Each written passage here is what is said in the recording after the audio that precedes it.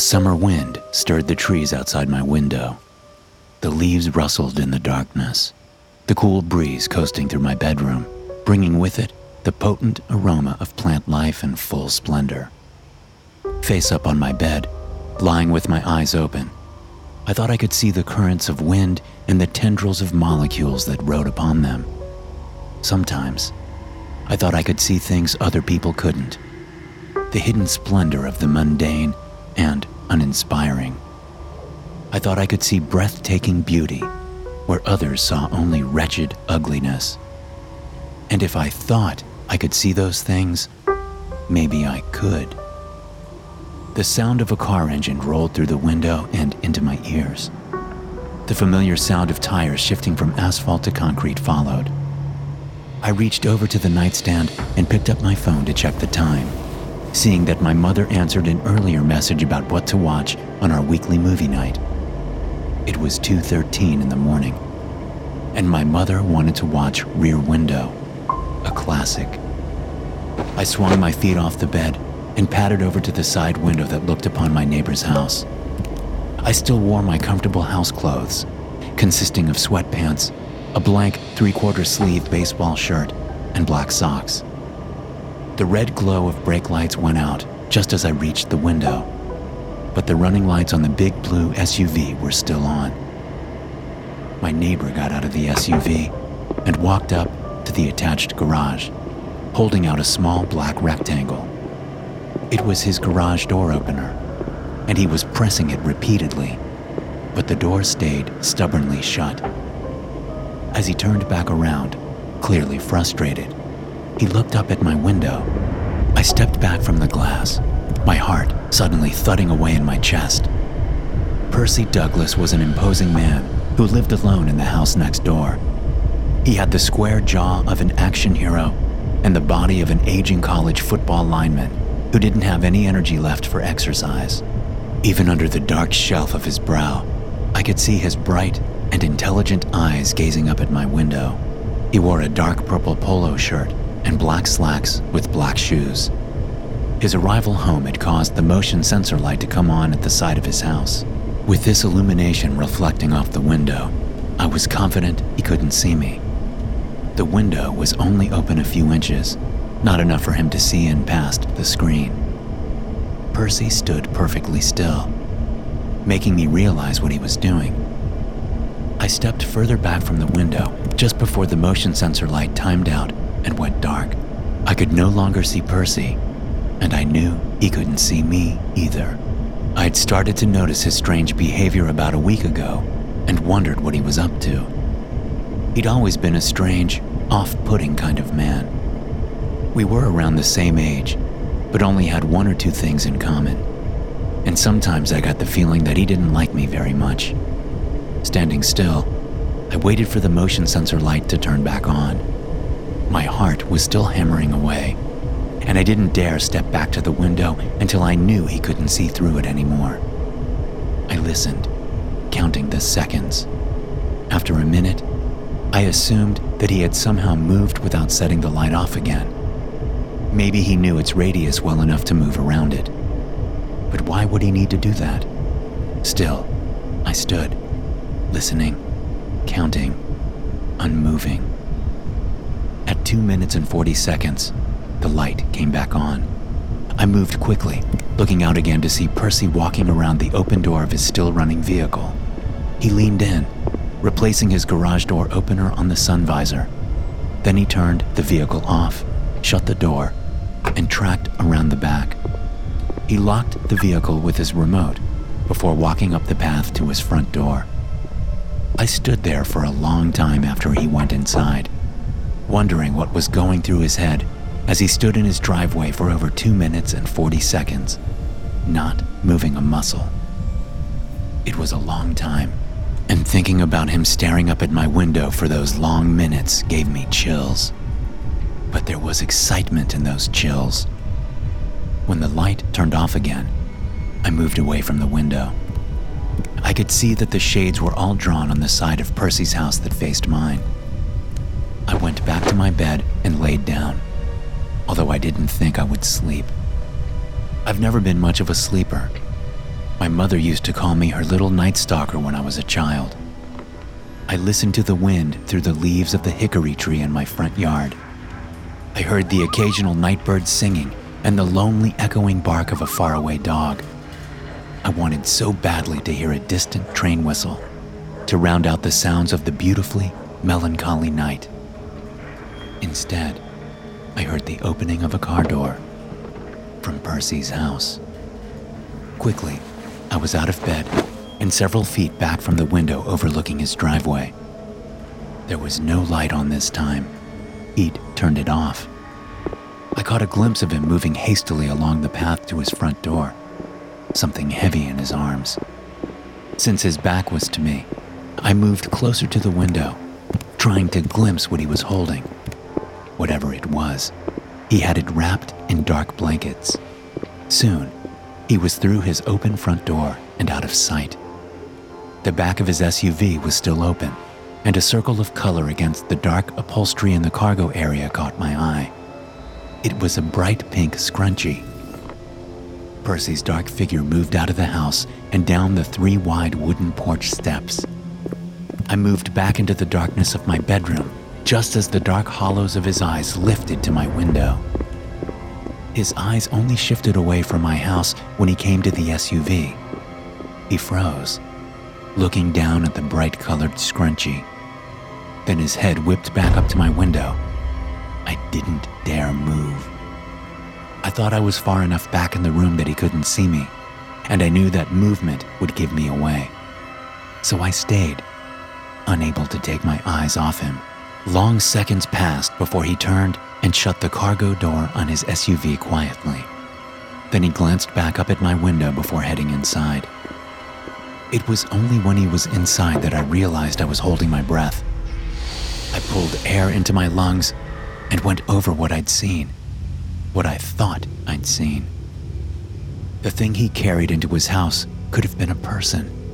It certainly could have. A small person. Maybe a teenager or a small woman. But I didn't actually see anyone. I wasn't sure. It was the scrunchie that made me think he'd gone out and kidnapped someone. Maybe even killed them already. Someone who had a pink scrunchie in her hair. I realized I needed proof. I needed to know exactly what I was dealing with before deciding on a further course of action. I couldn't go jumping to conclusions or lobbing accusations. And I knew Percy.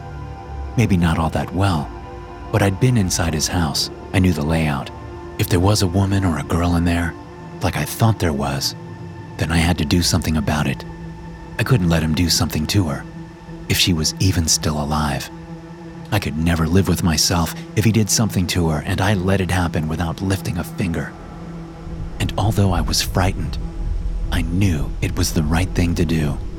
And that pinch of excitement inside was growing a little bigger. So I pulled off my baseball shirt and pulled a light, black long-sleeve shirt on. I left my dark sweatpants and socks on. I wouldn't need shoes. Better to not have shoes on for sneaking around at night. Putting my phone in my pocket, I went downstairs and headed out the back door, turning my own motion sensor light off before doing so. I didn't want to chance tripping Percy's motion sensor light in case he turned it back on. So I scaled the wooden fence our yards shared and landed softly in the grass in his backyard. The back of his garage was directly to my right, and the rest of his house further on. Clenching my jaw, I tried not to pay close attention to the fact that the grass in his backyard looked healthier than the grass in mine. I moved beyond the garage toward the slightly raised back deck. The shades were all drawn at the back of the house, but I could see light around a couple of the downstairs windows. A shadow moved across a window I knew corresponded to the living room. Then it moved back, stopping. I ran forward as fast and quietly as I could, getting underneath the window just as 2 fingers cracked the wooden blinds and Percy peered out. He certainly was a paranoid one. He dropped the blinds and his shadow moved away. Then he turned off the light. I waited several minutes before moving over to the deck and padding up the stairs to the back door. I was certain it would be locked, but I had to try it anyway. Sure enough, locked.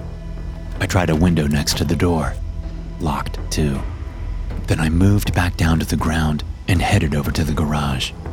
There was a back window to the garage, the inside of the pane slightly dusty and featuring a few stringy cobwebs. Before I even pushed on it, I knew it would open.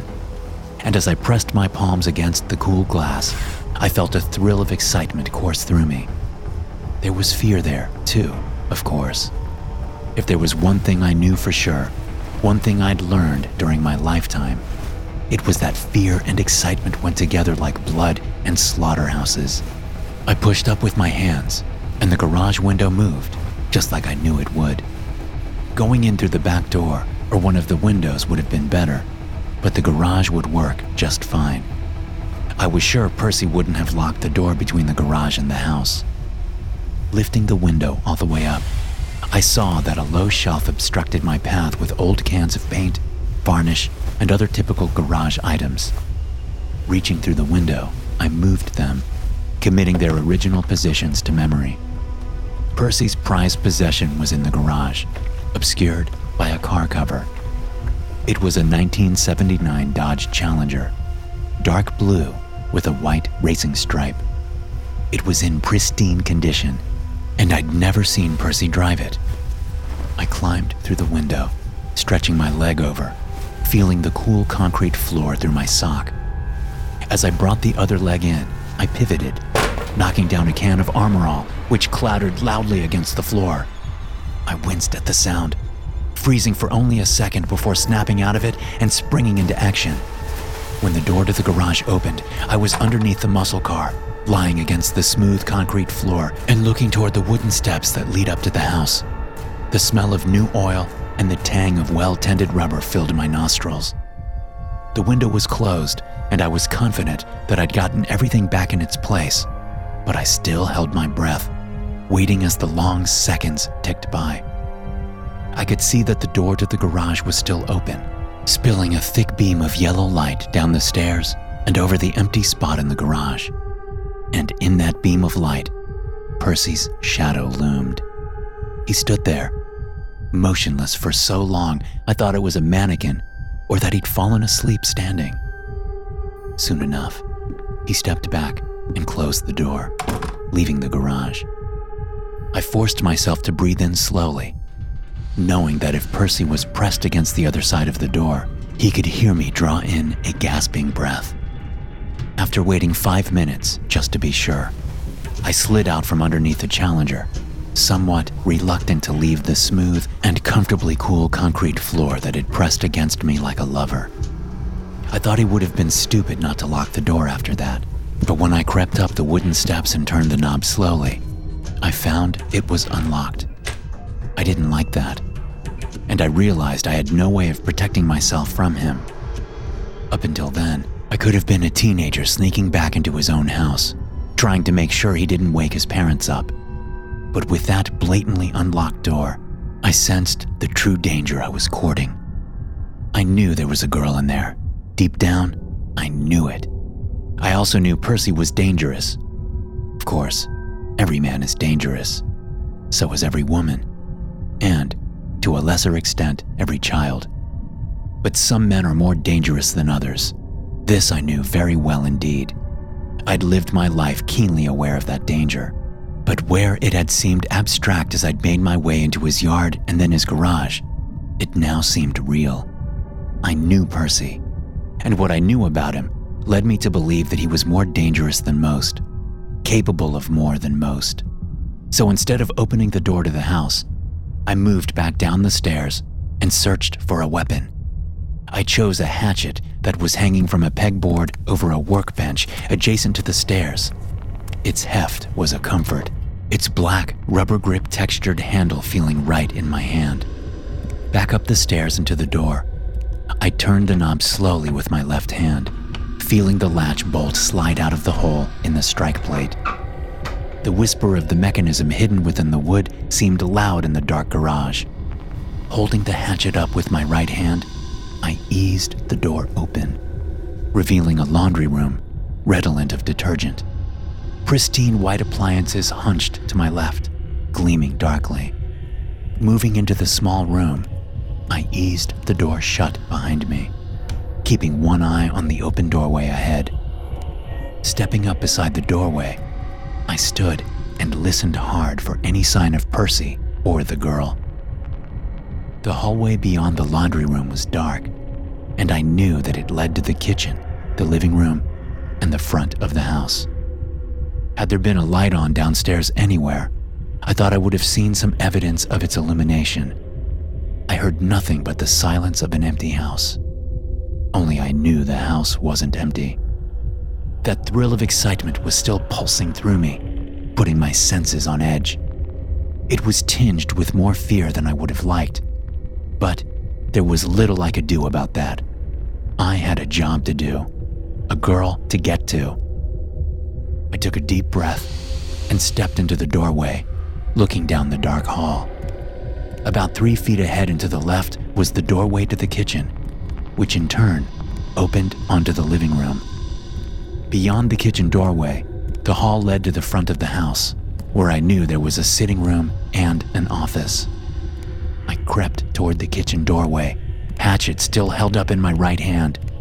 As I craned my head to look into the dark kitchen, I saw a piece of paper hanging from a string affixed to the top of the doorway. I leaned in close to read the words on the paper in the limited light from the kitchen appliance displays. "Hello, Saul," the paper read. The 2 words sent my heart rocketing into my throat. Percy knew I was in the house. A loud pop sounded behind me, followed in quick succession by 2 vicious pinches on my back and then searing pain. My muscles locked up as currents of electricity shocked my body, feeling like thousands of bees had crawled under my skin and all stung me at once. My grip tightened on the hatchet as the muscles in my hand contracted. No longer able to control my legs, I fell sideways, hitting the doorway and then crashing to the kitchen floor face first. Suddenly the pain stopped, but a foot jammed down on my right hand and something sharp pricked the side of my neck. Then Percy sat on my back and wrenched the hatchet out of my hand. Consciousness faded slowly as whatever he'd injected me with took effect. At first, I thought the whimpering sound was coming from me, but as my grogginess cleared in fits and starts, I realized it was coming from the young woman Percy had abducted. I opened my eyes, looking at the unfinished ceiling in Percy's basement. I was strapped to a chair with duct tape, facing the wooden staircase that led upstairs. The walls were covered with sound insulation foam, and there were sheets of plastic hanging here and there. My arms and legs were secured to the wooden chair, but my mouth and head were free of tape. I could hear the girl behind me, but I couldn't turn enough to see her. Percy stepped in front of me, his bright blue eyes looking forlorn. "Oh, Saul," he said in a high-pitched voice that didn't match his body. I had always found it weird. It was almost as if he was doing it on purpose, changing his voice for some reason known only to him. "What are you doing sneaking into my house?" My heart slammed around in my chest, but my voice was unwavering when I spoke. "Did you see me in the window?" "Of course," Percy said. I knew he was lying. He was a bad liar. "Let me go, and nothing will come of this," I said. "Things can go back to normal." "Sure," Percy said, waving a hand theatrically. "And what about her?" "She leaves with me." "But I worked so hard to get her," Percy said, cupping an elbow in one hand, the other hand stroking his action star jawline. He pretended to mull it over. I shook my head. "You don't want to do this." "You're right. I didn't want to do it like this," Percy said. "But you've left me no choice, Saul. But look at it this way. At least you'll get to watch her die before I kill you. Won't that be nice?" "Percy, I'm pleading with you. Don't do this. Let me go, please. From one friend to another. Don't do this." Percy smiled at me, shoving his big hands into his pockets. "I always knew this was the real you, pleading for your life like some teenage boy. You put up a good front, but I always saw through it. Pretty sad and horribly unattractive." He stepped behind me, causing the girl to scream through her rag as he did something to her. Whatever it was, it didn't last long. I figured he was just messing with her to piss me off. He stepped back in front of me and smiled again. I must get changed, he said. It's nearly 3 a.m. already. Percy walked upstairs to change. As soon as I knew he was gone, I smiled. I wiggled in the seemingly sturdy wooden chair. It had padless wooden armrests and legs. The pads on the seat and back of the chair were dark maroon faux leather. I had sat in the chair many times before. I knew it wasn't part of a set. I increased my side-to-side motion until I felt the joints at the armrests start to loosen and crack. Then I switched to a forward and backward motion, pressing my back hard against the seat back repeatedly until I felt it start to give. Then I stopped moving and listened for footsteps from upstairs. I heard none, which told me that Percy was still up in his bedroom, changing. Inhaling deeply, I flexed every muscle in my body, pushing out with my arms while trying to stand up with my legs. The chair creaked at the joints, then cracked. Then the armrests broke, and I stood up, the wooden armrests still strapped to my arms with tape. I reached back and down, grabbing the seat with both hands and yanking it up. It cracked and broke away, leaving only the legs attached to my calves. Turning around, I saw what he had done with the girl. She was a beautiful young blonde with creamy white skin and wide green eyes.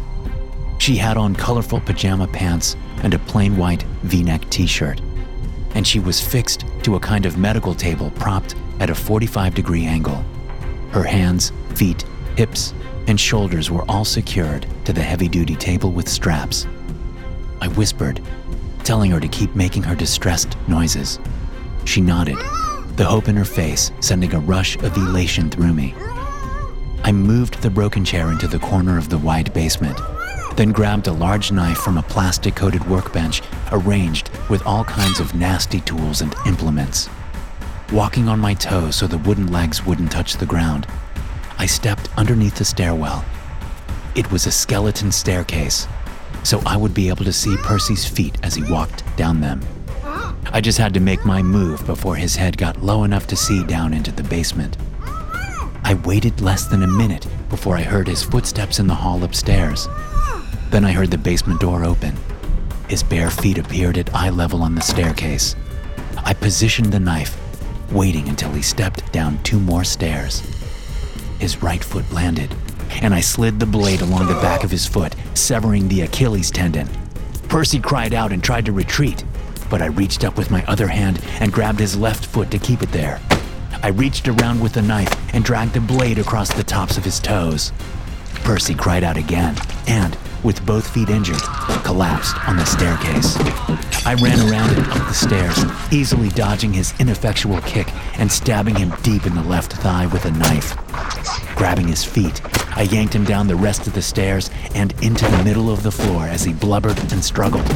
He was dressed in frilly white lingerie, his hairy body bulging around the thin articles of clothing. I wiped my bloody hands on my sweatpants as I stood over him. He gripped his leg around the protruding knife, making choking noises and small, high-pitched whines. I quickly grabbed another tool from the workbench, this one a large cleaver, before stepping back over to him. Ow! He gasped, his face pale and soaked in sweat.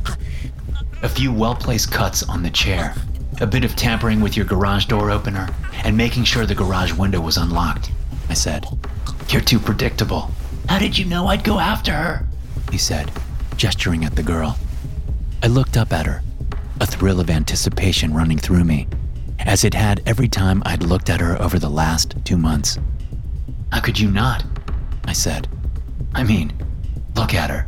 The minute I brought you along to follow her that day, I knew. You're a terrible liar, Percy. The girl's eyes were swimming in tears. She whipped her head back and forth, crying and bucking against the table. I looked back down at Percy and at the brilliant blood flowing out of his wounds. I told you she was mine. I found her first, but I knew you couldn't resist. I saw it in you. Why didn't you just stop me then? He cried. Why go through all this trouble? You're joking, right? If you don't know the answer to that, you don't know me at all, and you never have. I waited, looking into Percy's eyes. He didn't understand. Oh, for God's sake. I said. This is the most fun I've ever had. The risk of being killed or caught, the danger of it all. My God, nothing like it. I took a deep breath. Nice job with the note and the taser gun, by the way. I didn't expect such theatrics. Couldn't help but laugh. Please, Saul. Percy said. Please don't do this. We can share her like we have all the others. I shook my head. Too late. The feeling of the meat cleaver striking Percy's flesh was exquisite. As his insides spilled out in all their intensity, I thought I could see his soul escaping from the flesh, riding on unseen currents like sparkling dust motes. Like stars in the night sky, moving so fast as the galaxies rush past each other, but seeming so slow. When Percy was in pieces, I turned toward the girl, the main event. I was so excited I could hardly contain the feeling of gratitude, of wonder. I wanted so badly to see what her soul looked like when it left her body. I wanted to smell the blood and guts. I wanted to experience those things that other people couldn't. The hidden splendor hiding inside her, waiting to come out. I wanted to see breathtaking beauty where others would only see wretched ugliness.